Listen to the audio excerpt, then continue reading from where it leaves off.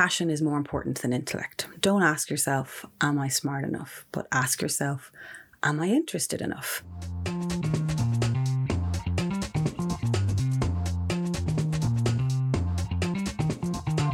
Welcome to episode 43 of The Future of Work, the podcast that looks at every aspect of work in the future.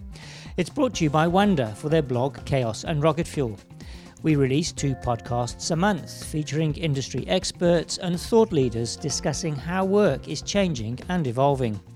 You could say that the future of work is now. I'm Doug Folks, and this week with Wonder CEO Claire Haydar, we catch up with Natalie Marquez Courtney, an award-winning writer and photographer who loves getting inspired by creative people and how they work.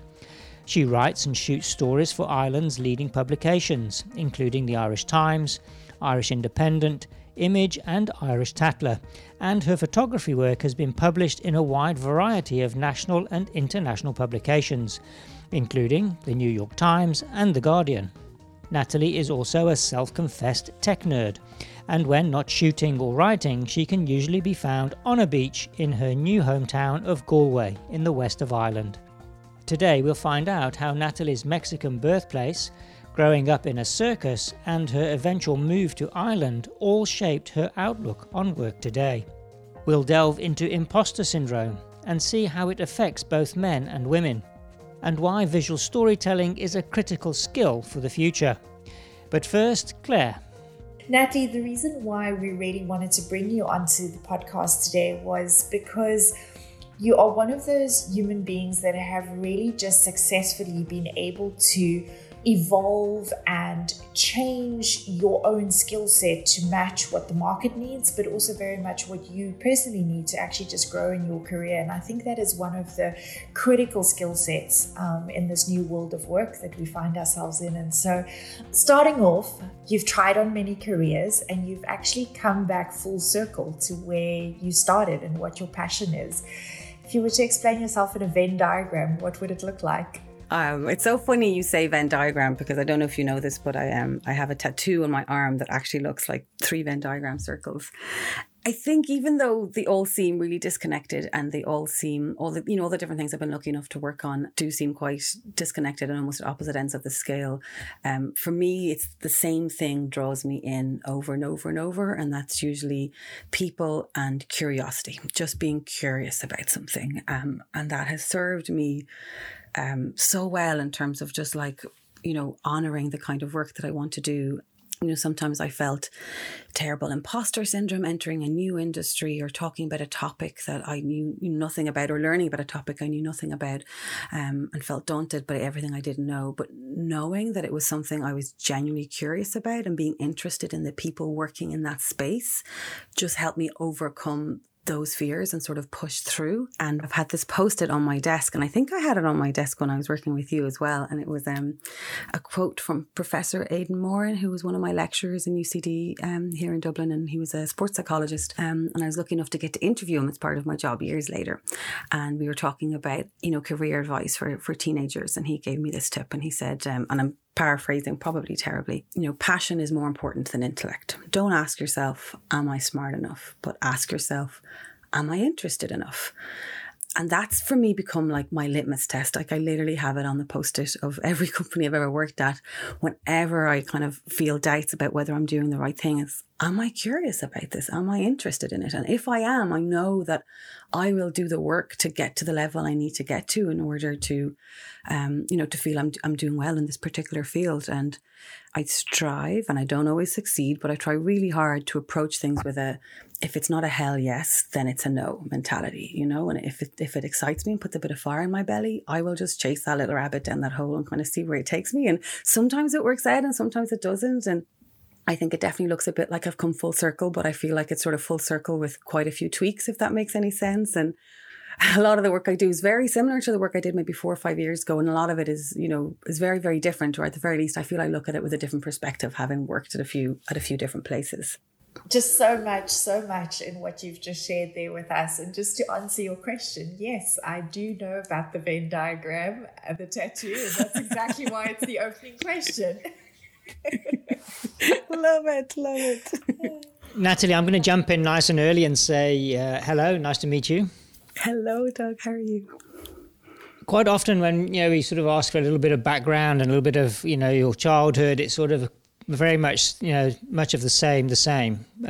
But you were raised in a circus. So I'm really excited to ask you to just share some of those earliest memories about the circus and obviously how that sort of played out and applied to you as you grew older and even now as in your everyday work environment. Yes. Well, I mean, I need to add the caveat that I have very little to do with my cool circus history because the joke of the family is that I ran away from the circus as opposed to people who ran away with the circus. I was very much the nerd, my head in books, the first to go to college, but I'm like immensely proud of it. And one of my earliest memories, my father's family have a trapeze background, and we were in Mexico, and my earliest memories is training for the trapeze. And he was, I think it might have been 4 or 5, and he was the catcher and getting strapped into the harness and holding the bars and having that kind of chalky rosin in my hands. And, my uncles were trapeze artists, my cousins were training. So, it was scary, you're up very high, but at the same time there was this real sense of feeling connected and continuing to do what your family had been doing. And yeah, that's one of my earliest circus memories. And to answer the second part of your question, I mean, I feel like I use what I learned in the circus almost every single day. And in many ways, it's not too different from somebody who grew up in a family business. This idea of everybody mucking in and doing what it takes to get it done, whether it's working in a grocer's or a B&B or, it's the same kind of mentality, I think, that kind of show must go on mentality. And I credit that with getting me through every single stressful magazine press week, every single deadline that felt unmeetable, just that sense of rolling with the punches, mucking in, figuring it out as you went along. I think that has stood to me probably the best, and it's one of the skills I lean on the most. And, I think of all the things that have gone wrong and, everything that you could imagine could go wrong in a circus has gone wrong. The wind has blown down the tent. Animals have gotten out. Somebody has gotten injured. The clown's gone missing, and the show still goes on. And that really genuinely is a true thing that circus people have in their core. No matter what, the show will go on. So yeah, that has stood by me very, very well. Natalie, it's so true what you said, because I saw that when you worked with us in those very early days. You came into the company and it was literally just like a raw idea that Tracy and I put down on the table in front of you. And we said, Natalie, we don't know where this is going to go. We don't know where it's going to evolve to. But we need you to build the base of it. And I think I didn't realize it at the time, but now that you've just said what you've said, I think you literally did that. You saw it as a production that needed definition, and you brought the players in and you put that production together. And it didn't turn out how any of us expected it to. But the interesting thing is that work that you did in that early phase is actually something that we're now bringing to customers. The market is now ready for it and we're moving forward with it. And we wouldn't be able to do that if it wasn't for that early work that you did with your circus experience. Oh, I love that. Oh, I love that. That's so wonderful to hear. Thank you. But yeah, that's what it was. You and Tracy had your tickets, you had your popcorn and candy floss, and, I had to make it happen. That's sort of how it goes. Before we move forward, I think in time, to get more relevant to the future of work, you mentioned there about being in Mexico, which I believe is where you were born. How does the Mexican side, obviously you're living in Dublin now, the Irish side, how does that all play out into your identity today? It's an interesting one. I don't have nearly enough understanding of my own history. So yeah, I was born in Mexico to a Mexican father and an Irish mother. And around the age of 6 or 7 or so, we returned to Ireland when my parents split up. And to a certain extent, that kind of severed a lot of my ties with Mexico. I did study Spanish in university as part of my degree, but I don't speak it very well now, and I haven't gone back to Mexico. I found over the years that I can cook, and I love cooking Mexican food, and it has proved the best way to bring back some of those memories from early childhood. Like, the first time I tasted tacos in Ireland as an adult, it just transported me back to like my abuela's house and running down the streets and, with a tea towel stuffed with tortillas from the bakery. And the food and flavors and smells have been the easiest way for me to connect with Mexico. But that's about it. And since my son was born, and he's carrying both my husband and mine surname, so he's carrying my Mexican surname, and I felt a stronger pull to try and more deeply understand that part of my ethnicity. And like, I've always dreamed of going back to, not just to visit Mexico itself, but, you know, road tripping around the US. I've so many extended Mexican family members dotted around the US. And luckily, because of sort of the circus connections, lots of cousins have come and gone. But it's definitely, I think, something I haven't connected with as strongly as I would like. Natalie, you've traveled as a photographer to Gaza to document a circus training event. Tell us a little bit about that project, given that Gaza is as fraught as what it is right now, and specifically how creativity teaches and prepares youth for their future careers.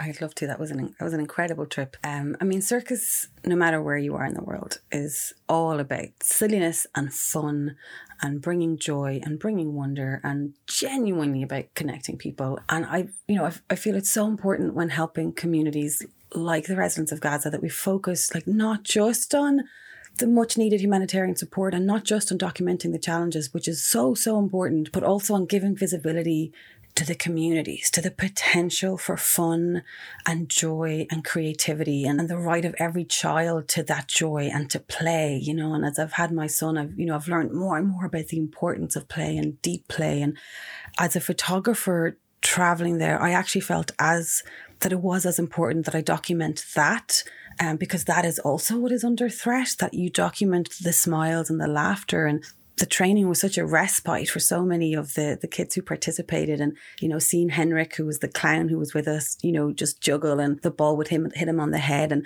that kind of slapstick comedy is universal. You know, you don't need to speak each other's language to get the fun and the humor of that. And I think there's just something so magical and so deep about being able to connect on that level without speaking each other's language or knowing each other's history. And I think circus does that, you know. And, you know, Henrik, one of the collaborators on the project, he's part of Clowns Without Borders, and, you know, he's travelled all over the world doing this. And yeah, it's just the right to joy and the right to play. And that's kind of what it's all about, I think.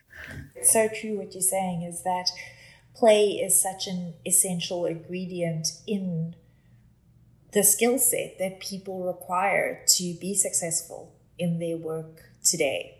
Turning to a little bit more of a serious topic, but also still this whole, I mean, if you look at each of these questions that we're going through here together, we're talking about very real skills that people need in today's world of work. You've started a project called the Imposter Project. It's a big topic that you're diving into here, and it's something that I know that you've grappled with. You've even mentioned it here to us. Share with us a little bit about the project, but more importantly, I think I'd like you to share with us about why this is an issue, especially in work settings today, and what can individuals do about it. The project itself is a tiny bit dormant at the moment, as it's a collaborative project, a little side project between me and two other very talented humans, Cleo Meldon and Danielle Morgan.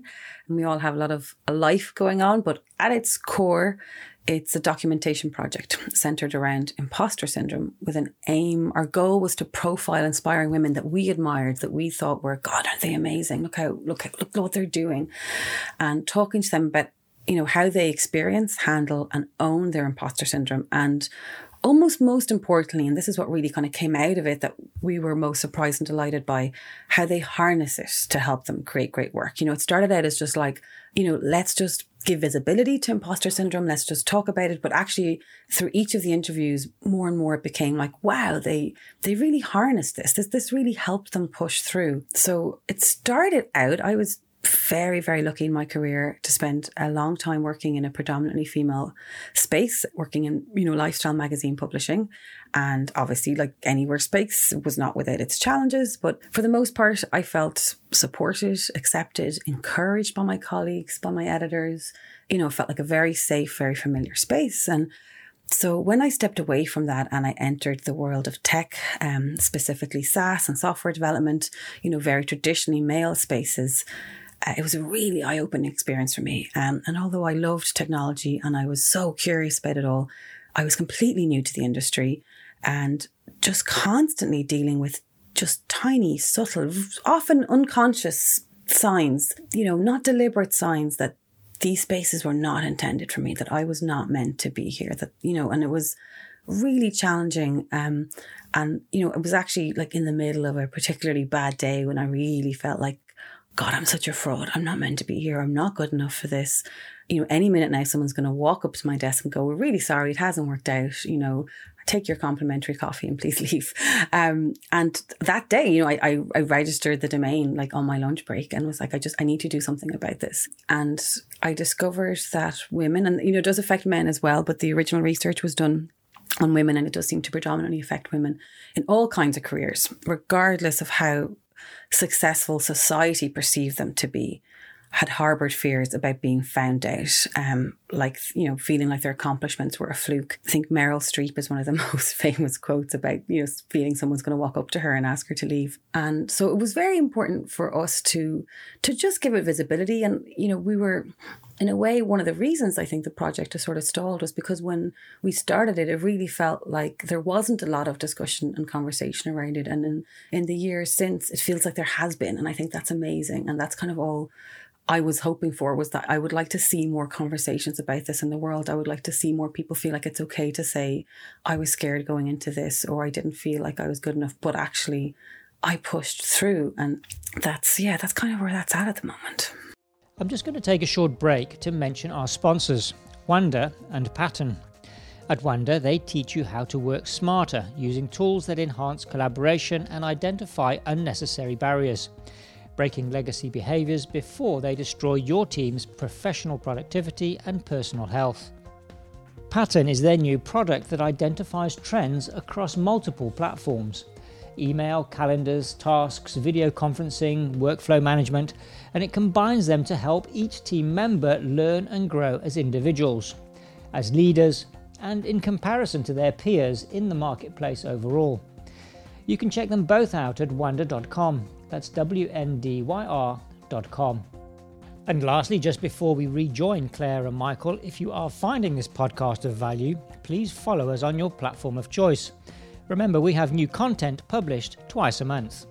Natalie, I don't know if you can even remember that we had this conversation, but when it was just an idea in your mind before you had actually even put any piece of work out there for the first time, you actually came and you spoke to me about it.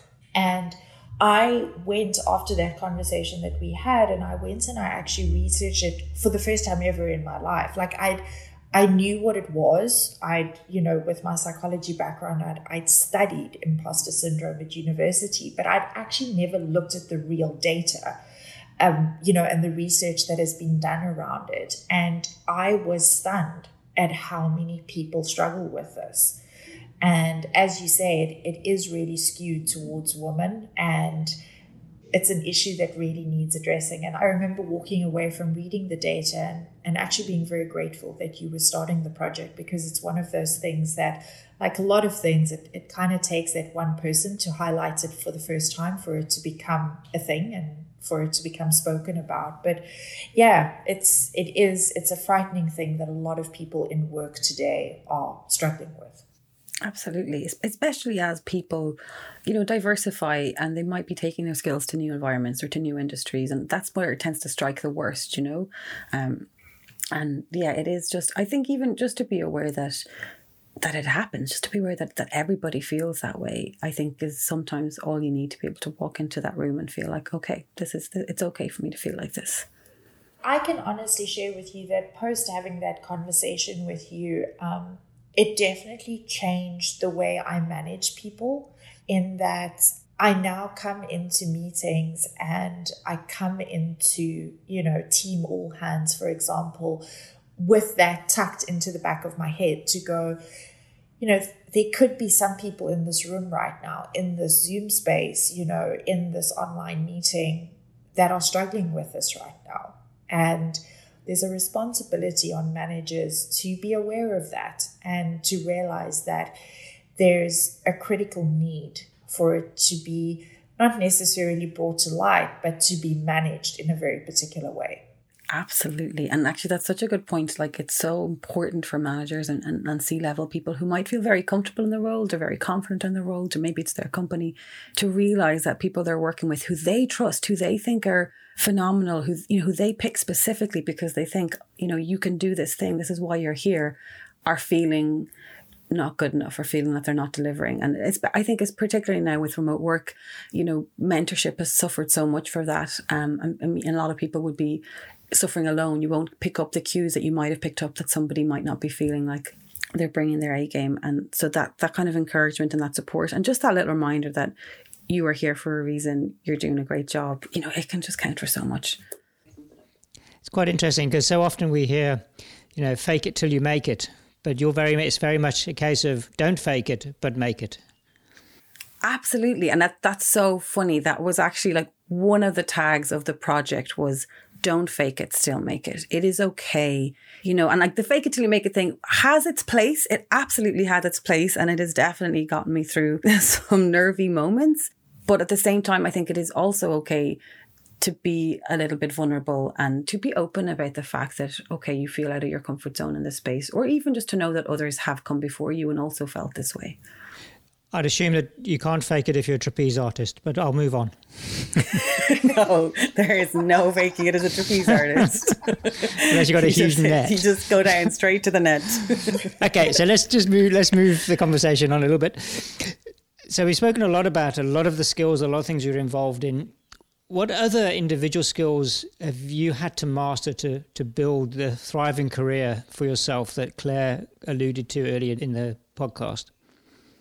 Yes. So as a freelancer, I've been working as an independent freelancer. Well, I'm an independent freelancer now, and I've been working remotely on and off since around 2015. And a lot of the time I've been working on deliverables-based projects, as opposed to, time-based projects where someone is paying me to be somewhere for a set amount of time. It's somebody has hired me to do this specific work by this specific date. And for me, structure has been hugely important. And like my initial perception of freelance life was the opposite. It was working whenever, wherever, that like Instagram hashtag digital nomad fever dream.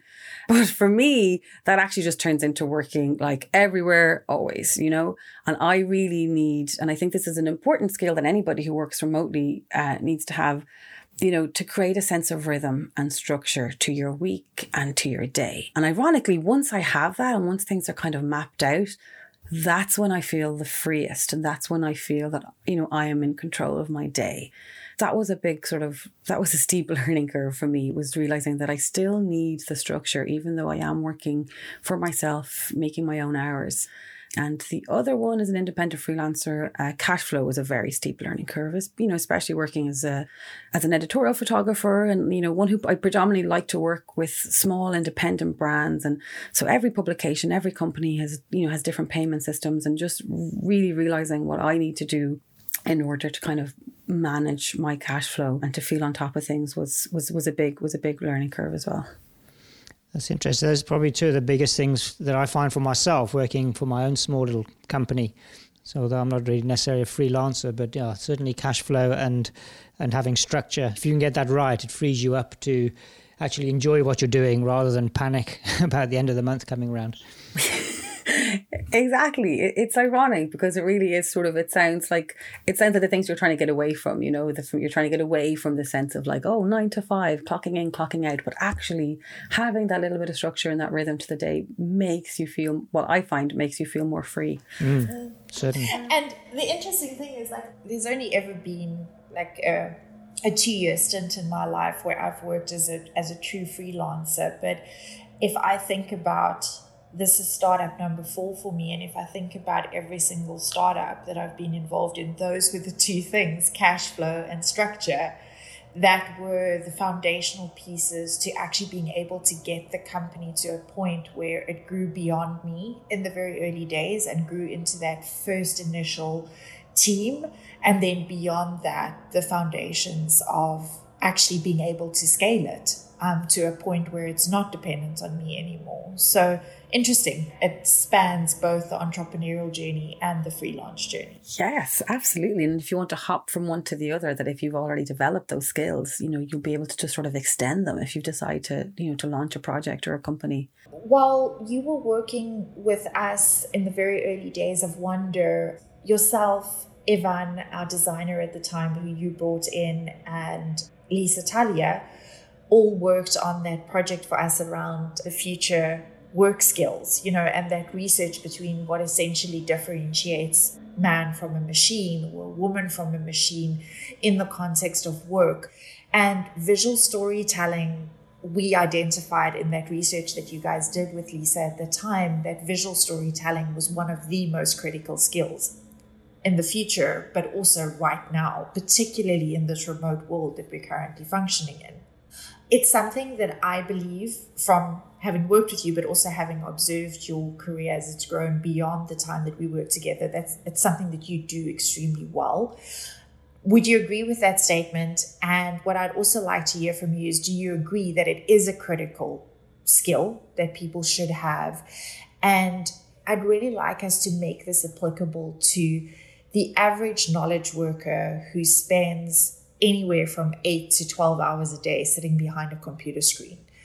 How does visual storytelling not only become a critical skill set to enhance their careers, grow their personal careers, but also make them better at what they do?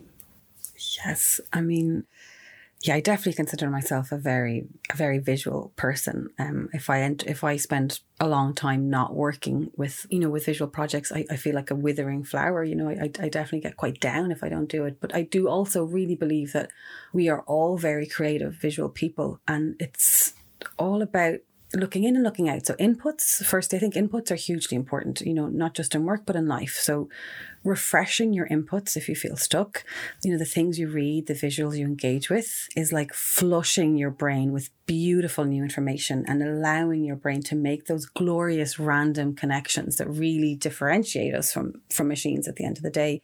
Whether it's deciding to walk to a different beach or visit an exhibition or read a beautiful coffee table book. Whenever I feel stayed or stuck, it's usually because I'm engaging with the same type of content over and over and over and expecting it to affect me differently. And for, if anybody wants to infuse their workday with more visual creativity, I think you need to learn to notice more and, learn how to see the world through your eyes and with your heart, and photo prompts are like an amazing, easy, simple and completely free way to do that, just small, accessible visual challenges that you can work into your day that will encourage you to notice more of the world around you. I did a course a few years ago called Photo Meditations, and you can find lots of different prompts online. Like sometimes they're seasonal, sometimes they're themed, but this one that I did and loved, one of the first prompts was to take a picture of everything that I stood on that day, everything my feet touched that day, just using my phone camera, no fancy equipment. And just doing that really simple exercise got me thinking about all kinds of things. So what grounds me, where I'm standing, where I'm feeling happy, where I'm standing, where I'm feeling stressed, what my shoe choices tell me about the life I'm living and what my mood is and what I'm doing. And I think prompts like those help us notice more. They help us tune into the day better. And I think ultimately will lead us to naturally find ways to infuse our work with more visual storytelling and, to find opportunities in whatever kind of work you do to make it more visual and to feel more, more reflective of you. Natalie, you've just emphasized just how deeply you are embedded in arts and the creative industry. But I also know that you, someone who calls yourself a work nerd, you love tech and you love gadgets. What would you say are the top skills that creatives are going to need to master fast in order to thrive in this new working reality that we find ourselves in? That's an amazing question. I think for people working in creative industries, it will be about holding on to the skills you already have developed as much as anything else, So in a world of constant interruptions, protecting your flow, your ability to dig deep into the work is going to become more and more important. I often think of someone who is, say, a potter or a ceramic artist, and how quickly and dramatically their work would suffer if every time they sat down with a lump of clay to throw at the wheel, their phone pinged and they stopped to look at it. And like, my work is not that hands-on, but I think the effect, things going wobbly and quickly losing their shape, is basically the same, you know? And similarly, holding on to the drive to do the work for the love of the work and the love of the process and its ability to help you share what's inside of you, instead of, say, worrying about what kind of art is being celebrated on Instagram or what's selling well. That's really challenging. And that's going to be something that is going to become more and more important to hold on to, because, you know, we're living in a world that more and more values authenticity and values individuality. And yet you see a lot of the times, especially in the visual or creative world, you know, things start getting more and more familiar and similar. And then finally, and this is completely practically coming at it from as a photographer, as an editor who works with a lot of craftspeople who want to reach a wider audience or who want their art to be seen by more people, taking the time to share and photograph your work is absolutely key. And, you know, it comes back to that, you know, that point about all of us just being visual people. And, you know, as a magazine editor working in Ireland, we have an incredible heritage of creative craftspeople making beautiful work. But so often the images I would get would just not do the work justice. And especially now, you know, we're missing that lovely tactile sense of going in and picking something up and having a feel of it. You need the image to do that more and more now. And I think a lot of businesses are understanding the importance of having, you know, strong, engaging imagery. And a lot of independent creatives are also realizing how important it is to document their work, and not just their work, to document their process. You know, if someone's making something from scratch, it's important for you to know that this has been made by this human, and what's this person's story, and why do they make things the way they make things. And that's the beauty of creative work. And I think it's really lovely when you get to see that, when you visit someone's website and you get to see, well, this is my studio and these are my materials, and all of that kind of under the hoodness, all of that, you know, kind of how the sausage gets madeness that you don't think is as pretty or as polished as the final piece is actually just as important. And it's what draws me to buy things, you know, when I see how it's made and how much they cared about the materials and the time they took to make it. And, you know, documenting that, I think, is going to become more and more important. It's an interesting point, actually, because in my life as a videographer, you know, the creative side is on taking the images, but also then obviously on the editing. And where I'm going with this is to, in essence, you're saying to be proud to show your work. Now, that may be for an experienced creative is all part of the game, but do you think it's something to be said about, you know, people new into the field might feel like almost like they're bragging or showing off or trying to, you know, sort of push themselves too far forward or too quickly? Where is there a line there to draw? I think a lot of the time, especially with photography and videography and stuff, there can be a lot of, funny enough, imposter syndrome about sharing work and sharing projects. And the thing that I love reading and coming at it from is this perspective of, this is what I did and this is what I learned, you know. And if you're sharing what you learned, like, you're never showing off, you know. You really are just opening up the process for other people and helping them get something from what you do. And it doesn't matter if you are, you know, Annie Leibowitz's assistant, or if you are just starting out with a Polaroid camera. Just being open about, I was working on this project and here is what I learned. And if you come at it from that place, I think you will both be able to share what you're proud of, but there'll also be the sense of humility and openness. And, you know, someone might leave a comment and say, oh, actually, did you know you could use this tool to do that? And then your journey will continue. And especially with photography and videography, you know, you were never done. This is lifelong learning we're doing here. We're never really going to feel like we've truly mastered it, I don't think. Can you maybe give some advice to somebody who is a frontline worker in a hospital, or who is sitting in the admin back-end department down some forgotten hallway in a hospital building, you know, having to churn out invoices on a daily basis as their job? How do they bring visual storytelling into their job? Yes, this is a beautiful question. And it reminds me actually of this little activity I set up for my son. So he's 3. And he loves looking through things. He has, you know, a little toddler camera, And we got him a magnifying glass, and he has these coloured paddles, and he has this little bug viewer. And I was reading a beautiful post explaining why it's so important for children to have these tools and what these tools teach them. And it explained that tools like magnifying glasses or kaleidoscopes show children that there are different ways of viewing the world, and that the way we see it every day isn't the way everything is. And that you can look at things closer, you can look at things further away, you can reframe it, you can change the colour. And I think that is just as applicable to us as grown-ups, and even more so if you work in a world where you feel like you're seeing the same thing day in, day out, or you feel like there isn't a lot of, creativity or visual storytelling in your day-to-day, is again coming back to this idea of, okay, where can you notice this?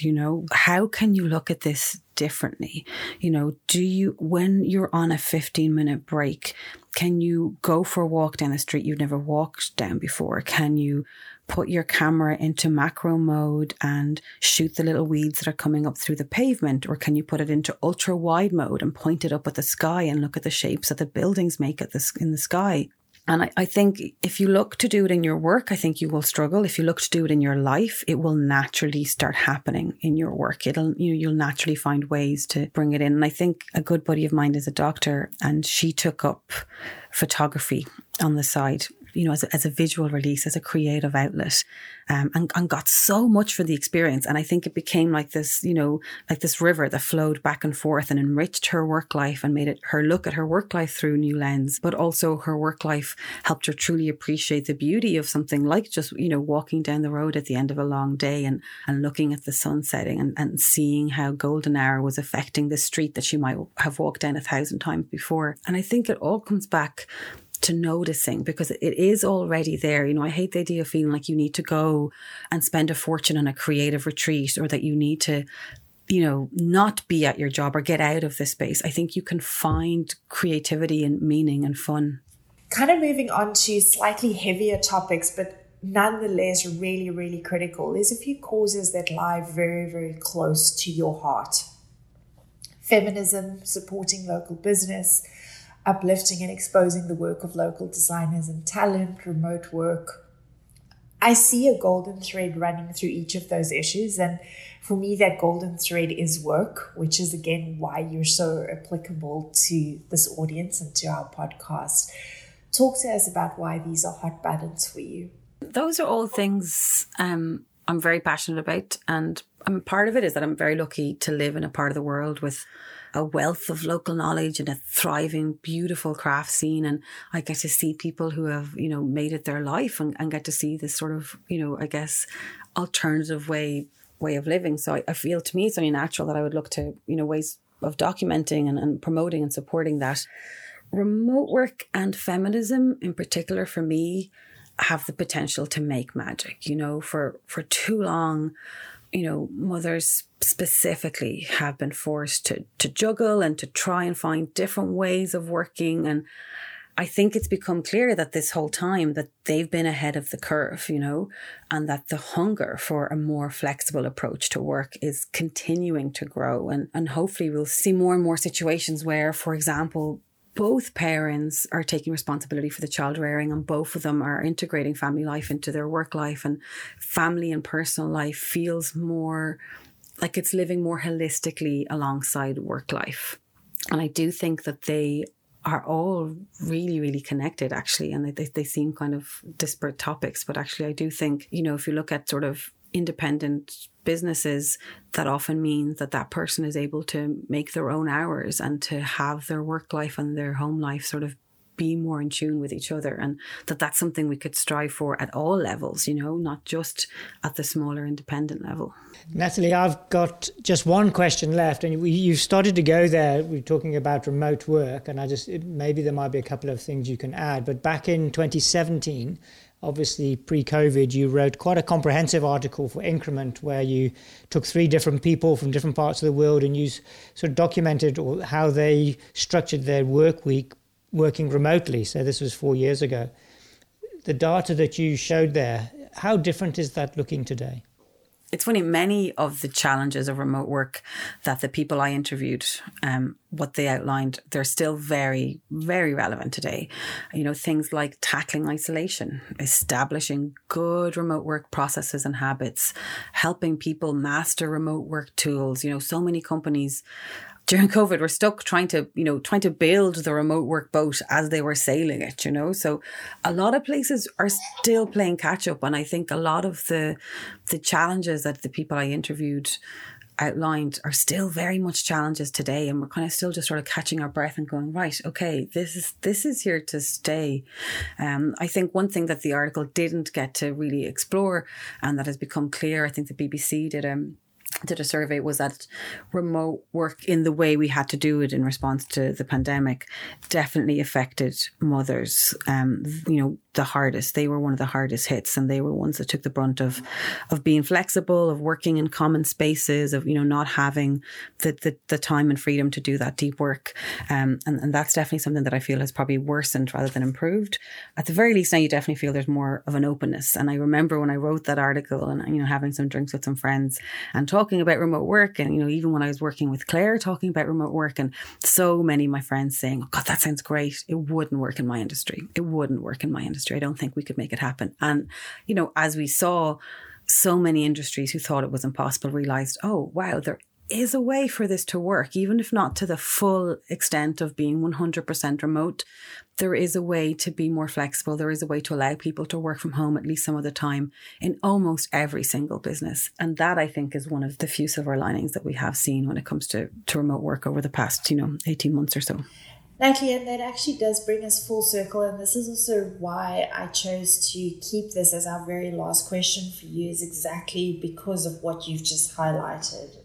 The last 2 years have very clearly shown us that mothers have been the most impacted by the pandemic. And there's a lot of really hard, deep work that needs to be done from company perspective, from the freelancing side of things, everything related to work in terms of how motherhood, but also expanding that out, as you say, to fathers as well, is this juggle between parenting and work, and really making that work. There's still a lot of growth that needs to happen in that area. Tell us a little bit about the newsletter that you've recently started called the Motherhood Sessions, and why you care about this topic. Like so many of my projects, it started because it was something I wanted to see in the world and something I couldn't find. Like conversations about how motherhood affects your work and your creativity in so many different ways, I think are so important to have. And there just weren't enough of them out there. And, from the very real changes that your brain undergoes to societal expectations to how the world of work so often doesn't do enough to support families and mothers, and how your own personal outlook and priorities can change. Like, so many of those things were things that I started becoming more and more curious about. And I realized that, like so many big life experiences, motherhood is one of those things that you don't necessarily read things that resonate with you before you have gone through it.